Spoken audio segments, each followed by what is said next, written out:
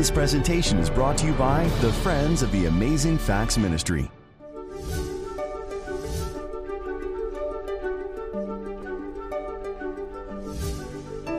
Who was Jesus? Was he a liar? Was he a lunatic? Or was he the Lord? Our message this morning probably could be classified as important as anything I could talk about. Because I'm reminded as every now and then I mingle with the people in our culture that a lot of folks, while they may hear the name of Jesus from time to time, they really have no idea who Jesus is. And I thought it would be valuable and appropriate to talk a little bit, and sometimes we need reminding about that subject. Who is Jesus? I wasn't sure how to title the sermon, because when you say who is Jesus, it sounds like he's present tense, and some people think you should title it who was Jesus. But either way you word it, people want to know, who is he? Where did he come from?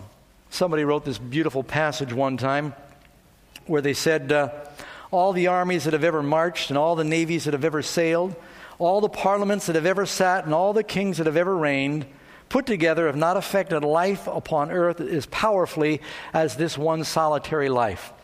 When you think about the way that Jesus was born in comparative obscurity, and he never did all the typical things that usually denote greatness. He never led an army into battle. He never led a navy. It doesn't tell us that he ever wrote a book. He didn't do any of the things that you typically think of with greatness. We don't know what he looked like. There's a lot of artist renditions of what Jesus looked like, but there's nothing contemporary from his day. And yet, he changed all of history. It's why we're talking about history. You've got AD and BC. They use new terms today, but we used to call that before Christ and after death, or the year of our Lord. All of history is dated from his birth, so how can you doubt that he lived? If you look in the encyclopedia, it doesn't cast any doubt on whether or not he lived. So we know he lived. The real question you've got to decide, was he a liar? Was he a lunatic? Or was he the Lord? Who was Jesus? Did God come to our earth in the form of a man to save us? Oh, I want to read something first by A.W. Tozer. He said, Christ is not one of many ways to approach God. He's not the best of several ways. He is the only way. Anyone who comes to God must come through Christ. And while Buddha may have said a number of profound things, and you might have some profound sayings from Krishna and Muhammad and the different religions of the world, nobody spoke like Jesus, and none of them died as a sacrifice for the sins of the world. There's something very clearly different about Jesus. Jesus is the only Redeemer with God. He is the only mediator with God. Christ is the bridge between heaven and earth. Jesus said to Nathanael, hereafter you will see the angels of God ascending and descending on the Son of Man. None of the other religious leaders of the world say, I am the way, the truth, and the life to God. He didn't say, I'm one of the ways. He said, I am the way. He didn't say, I'm one of the truths. All rivers lead to the ocean. I'm just one of them. He said, I am the truth. I am the life. So why did Jesus come? So where do we look to get the information for this? There are over 300 Old Testament prophecies that talk about what to expect when the Messiah comes. We're not going to look at all 300, but we're going to look at some basic categories to find out who is Jesus. Especially, you'll find a lot in the Psalms. Over 300 Old Testament prophecies reference the anointed. First prophecy you're going to find in the Bible regarding the Messiah coming is actually in Genesis 3:15. We'll put that on the screen. Here it says, when God was speaking to Adam and Eve after the fall, he said, I will put enmity, that's similar to the word enemy. It means there's animosity, there's friction, there's an adversarial relationship between thee and the woman. He was talking to the serpent. Between your seed and her seed. The seed of the woman, talking about this promised seed that was going to come through humanity, was the Messiah. He, the seed of the woman, will bruise your head. God says to the serpent or the devil, that the seed of the woman, Christ, would bruise your head, a mortal wound to the head, and you will bruise his heel. You will impede his progress or slow his walk down. So this first prophecy is found right there in Genesis chapter 3. They were looking for a Savior, the seed of the woman that would come, that would defeat the serpent that caused the fall of man and the loss of paradise. Through Christ, paradise is restored. So let's look at some of those prophecies. For one thing, in John 1, verse 45, after Philip found Jesus, he then goes and he tells Nathanael, "We have found him of whom Moses in the law and also the prophets wrote, Jesus of Nazareth, the son of Joseph." He said Moses and the prophets and the law all talked about this man. It all pointed to this one individual. Where did Jesus come from? Now, we alluded to that there in John chapter 8, but let's look at some other verses. John 19, verse 8, matter of fact, Pontius Pilate, during the trial of Jesus, he asked that very question, "Where are you from? Where did you come from?" Jesus said in John 6, verse 38, "For I have come down from heaven." Now, if I said that to you, you'd probably ask me to get some counseling. So, or there are people out there that would think that I snuck away from Area 51 in Nevada. I was an alien. But Jesus wasn't talking about being an extraterrestrial. He was saying he came from the Father. He made that very clear. And we read just a moment ago, he said, "I'm going back to the Father." This is a messenger. And when you talk about the Father, we're not talking about a God of a certain solar system or a certain galaxy. Biblically, when you're talking about the Father, you're talking about the God of everything. Think about the immensity of space and how big God must be, how awesome God is. And when Jesus says that I made all that, and I am the Son of God, and I've come from God, wow, that's a pretty bold claim. That's a pretty amazing claim that he came from God. Again, Jesus answered and said, "My kingdom is not of this world." He told Pilate, if my kingdom was of this world, then would my citizens fight. But my kingdom is not now of this world. Did Jesus claim to be God? Did he claim divinity? Is he just another man? Or was he the commingling of the divine and human? John 8, verse 58. Jesus said to them, "Most assuredly I say to you, before Abraham was, I am." You remember when Moses was talking to God at the burning bush, and he said, "So exactly which God are you? What's your name? What shall I say to the people of Israel? Who are you that you're sending me? Do you have a business card?" How did God introduce himself to Moses? He said, "I am that I am." It's not that I once was or I will be. The phrase "I am" means I am everlasting to everlasting. I am the self-existent one. I am eternal. Christ was claiming to be God and to be eternal. It says there would be something unique about his birth. Now, everybody alive was born at some point, but Jesus was born in a very unique way. And a prophecy told this was going to happen 500 years before the event. Isaiah 7:14, "The Lord will give you a sign. Behold, a virgin will conceive and bear a son, and you will call his name Emmanuel." Now, that doesn't happen very often, does it? Was Jesus born of a virgin? Doesn't it say that? You can read the next verse here in Matthew chapter 1, verse 18. "Now the birth of Jesus Christ was as follows. After his mother Mary was betrothed to Joseph, before they came together." This was not some laboratory insemination. It said that the Holy Spirit would overshadow her. Before Joseph and Mary came together, she was found to be with child of the Holy Spirit. And God said that would happen. The Bible records that it did happen. The place of his birth is identified. Now you're getting very specific because it's going to mention the town of Bethlehem. And you can read this passage in Micah chapter 5, verse 2. He interrogated the scribes and he said, "Where is the Messiah supposed to be born?" And they said, "We know exactly where he's supposed to be born. He's supposed to be born in Bethlehem." And so there was no question about that. Bethlehem, there are actually 2 towns in Israel called Bethlehem. I don't know how many there are, but I know there are scores of towns in North America called Farmington. You know what I'm talking about? There's some towns that have very common names you can find all over North America. I think we've got a few Jamestowns. And you got a few towns called Paris. There's Paris, Maine. There's a Paris, Texas. I don't know why you'd come to America and name anything Paris. But anyway, they did. Well, in the Promised Land, the word Bethlehem means house of bread.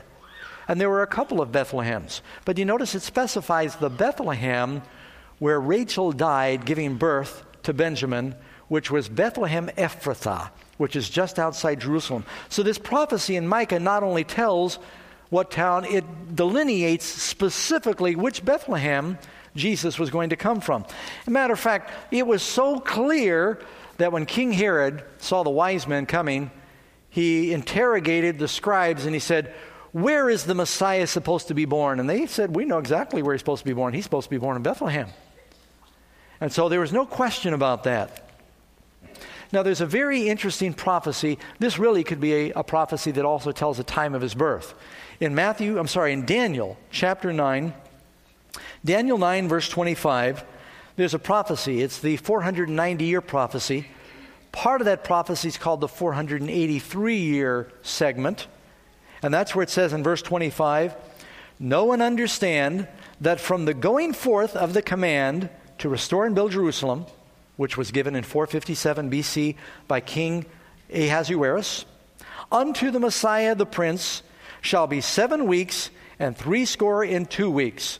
So it's actually the decree of Artaxerxes. I was getting Esther mixed up with Nehemiah. King Artaxerxes in 457 BC gave that decree.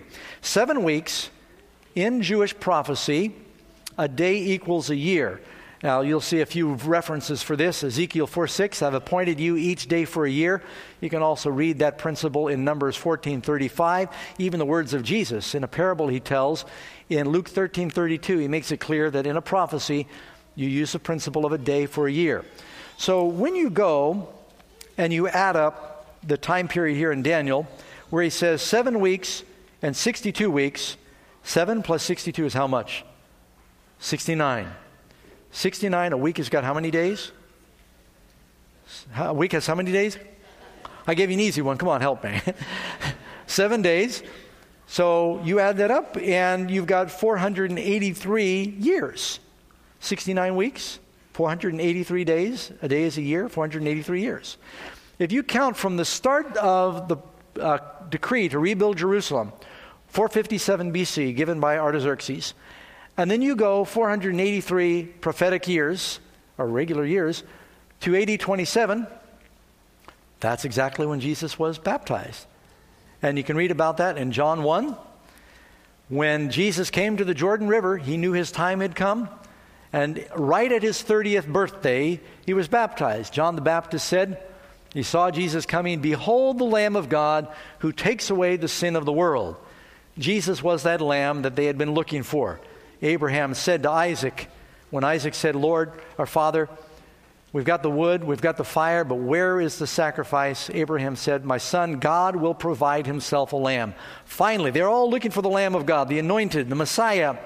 John says, there he is. This is the Lamb that takes away the sin of the world. This is the seed of the woman. This is the one that we've been looking for all this time. And he identified him several times. And that's why Philip and Peter and Nathanael all began to follow him then, because he had been flagged by John the Baptist as the Lamb of God. Now, I told you, you could actually figure from Daniel's prophecy when Jesus was born. By the way, there were a couple that were looking for his birth, maybe because of Daniel's prophecy, because they knew that it was going to be 483 years from the command to rebuild Jerusalem until the Messiah was anointed and began his ministry. They could understand that a priest could not begin to teach until he was 30. King David did not begin to reign until he was 30. Joseph went out to administrate over Egypt when he was 30. So all they had to do was count back 30 years from AD 27 and find the birth of Christ around 4 BC. So even from that same prophecy, you could have calculated about the time of his birth. Hi friends, don't go anywhere. In just a moment, we'll be back to complete today's presentation. Have you ever wondered about this enigmatic character in the Bible called Michael the Archangel? Well, that's the title of a book we'd like to send you for free. Michael suddenly appears in the Old Testament. He's worshipped by Joshua. In another place, he's involved in the resurrection. The Bible says he's connected with the second coming. The Lord himself will descend from heaven with the voice of the archangel. You even find Michael fighting with the devil in Revelation. To get your free copy, call the phone number on your screen and ask for offer number 170 or visit the web address. And after you read this incredible resource, make sure and share it with a friend. Well, let's get back now to today's presentation and learn some more amazing facts from the Word of God. So there's prophecies that told when he would be born. And what did it say would happen? He would be anointed.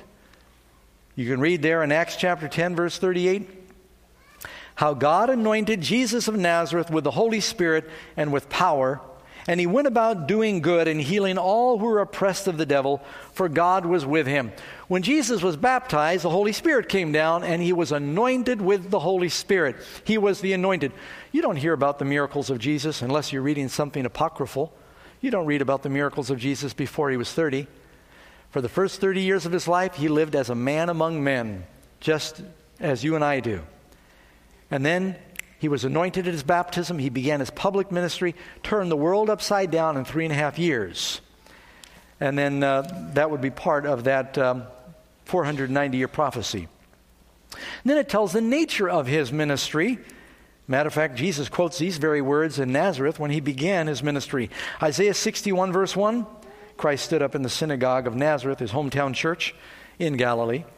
And he said, the Spirit of the Lord God is upon me, because he has anointed me. He is the anointed. To preach the good tidings to the meek. He sent me to bind the brokenhearted, to proclaim liberty to the captives, and the opening of prison to them that are bound, to proclaim the acceptable year of the Lord, and the day of vengeance of our God, to comfort all that mourn. Furthermore, it tells us that he would speak and teach in parables. King David said in Psalm 78, I will open my mouth in a parable. I will utter dark sayings of old, which we have heard and known, and our fathers have told us. Regarding Christ, it said that he spoke and he taught them in parables. Without a parable, he didn't say anything. He often taught in allegories and illustrations. And those that heard him talk say, never, ever did a man speak like this man. There's no man that could teach like Jesus. People who went to arrest him came back and said, wow, nobody speaks like this man. It goes on, and it tells us about his betrayal. For instance, Psalm 41, verse 9, even my own familiar friend in whom I trusted, who ate my bread, has lifted up his heel against me. Did Jesus eat a meal with bread with Judas, and Judas walked right out that door and went to the priests and then led them to Christ? It gives us even more detail about the betrayal of Jesus. Zechariah 11, verse 12 and 13. Then I said to them, if it is agreeable to you, give me my wages, and if not, refrain. So they weighed out for my wages 30 pieces of silver. Not only tells that he was sold for the price of a slave, it tells what kind of metal. It could have been copper, it could have been gold, it could have been bronze or silver. It says it was silver. So it tells how many pieces of silver. And the Lord said to me, throw it to the potter, that princely sum. And they said on me, so they took 30 pieces of silver and threw them into the house of the Lord for the potter. Now, I don't have time to read it all, but all the verses are in Matthew 27, verse 3 to 7. You can look that up. Matthew 27, 3 to 7. It tells how during the trial of Christ, Judas, overwhelmed with a sense of guilt. You know, once the devil had used him, he didn't need Judas anymore. And Judas, finally realizing what he had done, came to his senses. He betrayed the Son of God, and they were preparing to crucify him. He just was crushed by a sense of his guilt. He went into the outskirts of the temple where he was being tried. The Sanhedrin was meeting. He said, I betrayed innocent blood. He threw down the 30 pieces of silver. They didn't want to take it because it was blood money, they called it. So they bought a potter's field to bury strangers in with the money. That's all in the New Testament. You know, I don't know if let me just say something here at the outset just to give you an idea. All right. Here I got the book of Matthew. Here's the New Testament. This is the Old Testament. Old Testament, of course, starts with Moses. New Testament doesn't begin until the birth of Jesus. These prophecies I'm reading to you about the Messiah, they come from the Old Testament. Not only do they come from the Old Testament, even though there's no page here, there ought to be a page in your Bible that says 400 years. One page, it just says 400 years silence. There are 400 years between all these prophecies and when Jesus finally comes. That prophecy I just read to you from Zechariah, they couldn't have concocted and made that up. 400 years went by. We know from the Dead Sea Scrolls that these things were written before Jesus was born. How could you fabricate? How could you counterfeit? How could you manufacture that prophecy would be fulfilled, that Jesus would be betrayed by a friend who ate bread with him for 30 pieces of silver, who would then throw it to the potter's field in the house of the Lord? I mean, that's just one of thousands. Oh, actually 300. I got carried away. Prophecies, there might be more, but someone counted 300 and I believe it. Tells about the manner of his death. Now this is an incredible prophecy. You read in Psalm 22, the congregation of the wicked has enclosed me. They pierced my hands and my feet. They divided my garments among them. For my clothing they cast lots. This is prophesied nearly 800 years before Jesus was born. How could you know that? And that's all in that one psalm. And there are many psalms. Psalm 34. He guards all his bones. Not one of them is broken. They broke the bones of the thief on the right and the left of Jesus because Jesus was the Passover lamb, and they were never to break the bones of the Passover lamb. They didn't break any of his bones. Just as the prophecy had said, he guards my bones. Jesus also claimed to be the Son of God, not in the sense that we are all sons of God, but in the unique sense that he is the only begotten Son of God. And he claimed to have the prerogatives or the powers of the divine. He claimed to be God. Now, those are some pretty bold claims. What are you going to do with what Jesus says about himself? C.S. Lewis puts it this way: a man who was merely a man and said the sort of things that Jesus said wouldn't be a great moral teacher.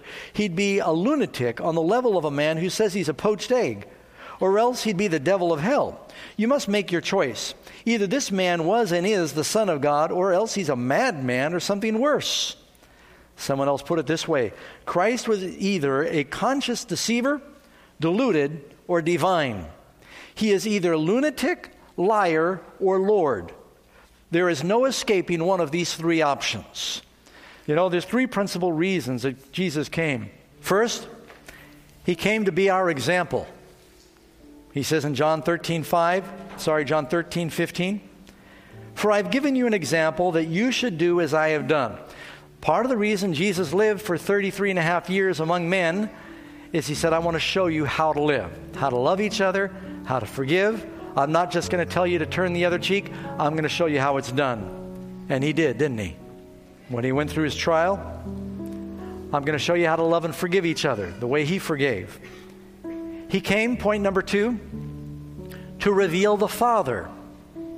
This world is very confused about who God is. You know, I don't know why it is that as I intermingle with people, I hear Jesus' name being used in profanity so frequently. I've never heard people get mad, hit their finger with a hammer and say, oh, Buddha. I don't hear them cite Muhammad's name or Allah or Krishna. Why is it there's this diabolical focus to especially scorn the name of Jesus?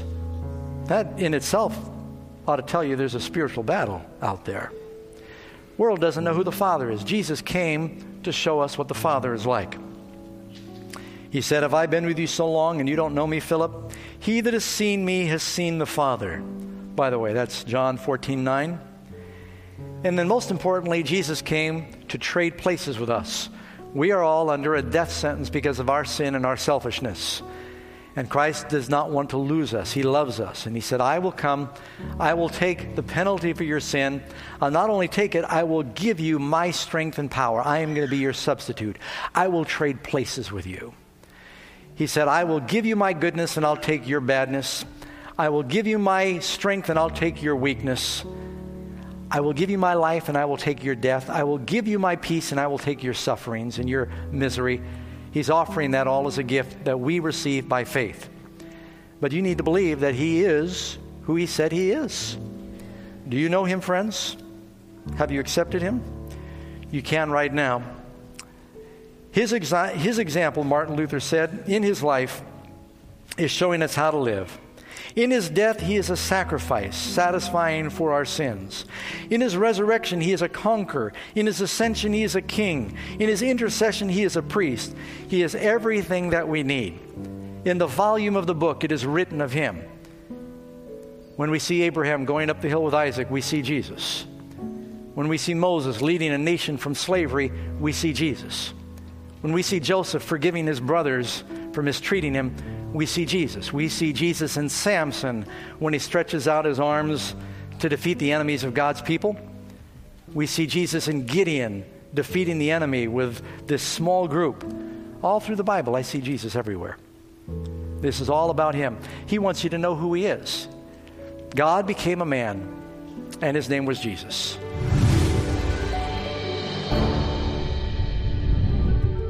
Don't forget to request today's life-changing free resource. Not only can you receive this free gift in the mail, you can download a digital copy straight to your computer or mobile device.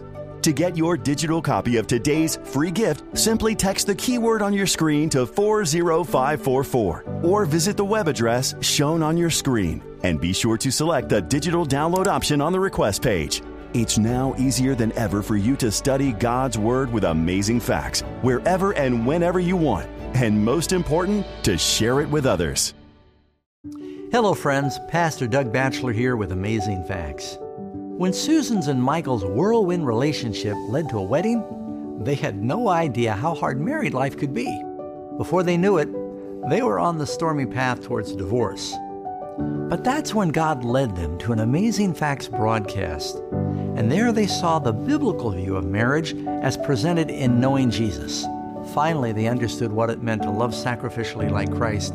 And today, Susan and Michael are joyfully married, sharing what they learned with others. Now you, friend, have an opportunity to help someone today and to make an eternal difference for more people like Michael and Susan. Your simple investment of faith in Amazing Facts will keep growing and reaching more people with God's life-changing Word. Would you prayerfully consider sending a gift today to help others know Christ and the wonderful truth that you've learned? And it's easy to make a donation. Give us a call at 877-506-1751. The number again, 877-506-1751. Or just visit give.amazingfacts.org or send your gift to P.O. Box 1058, Roseville, California, 95678. Thank you, friends, for watching Amazing Facts Television. Don't forget, share with others the amazing Bible facts you're learning here every day.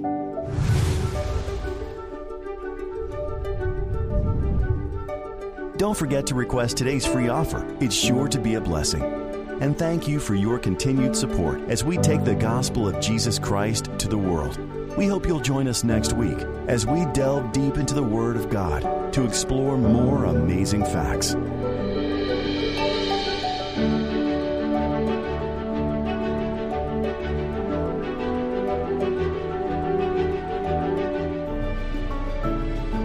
This presentation was brought to you by the Friends of the Amazing Facts Ministry.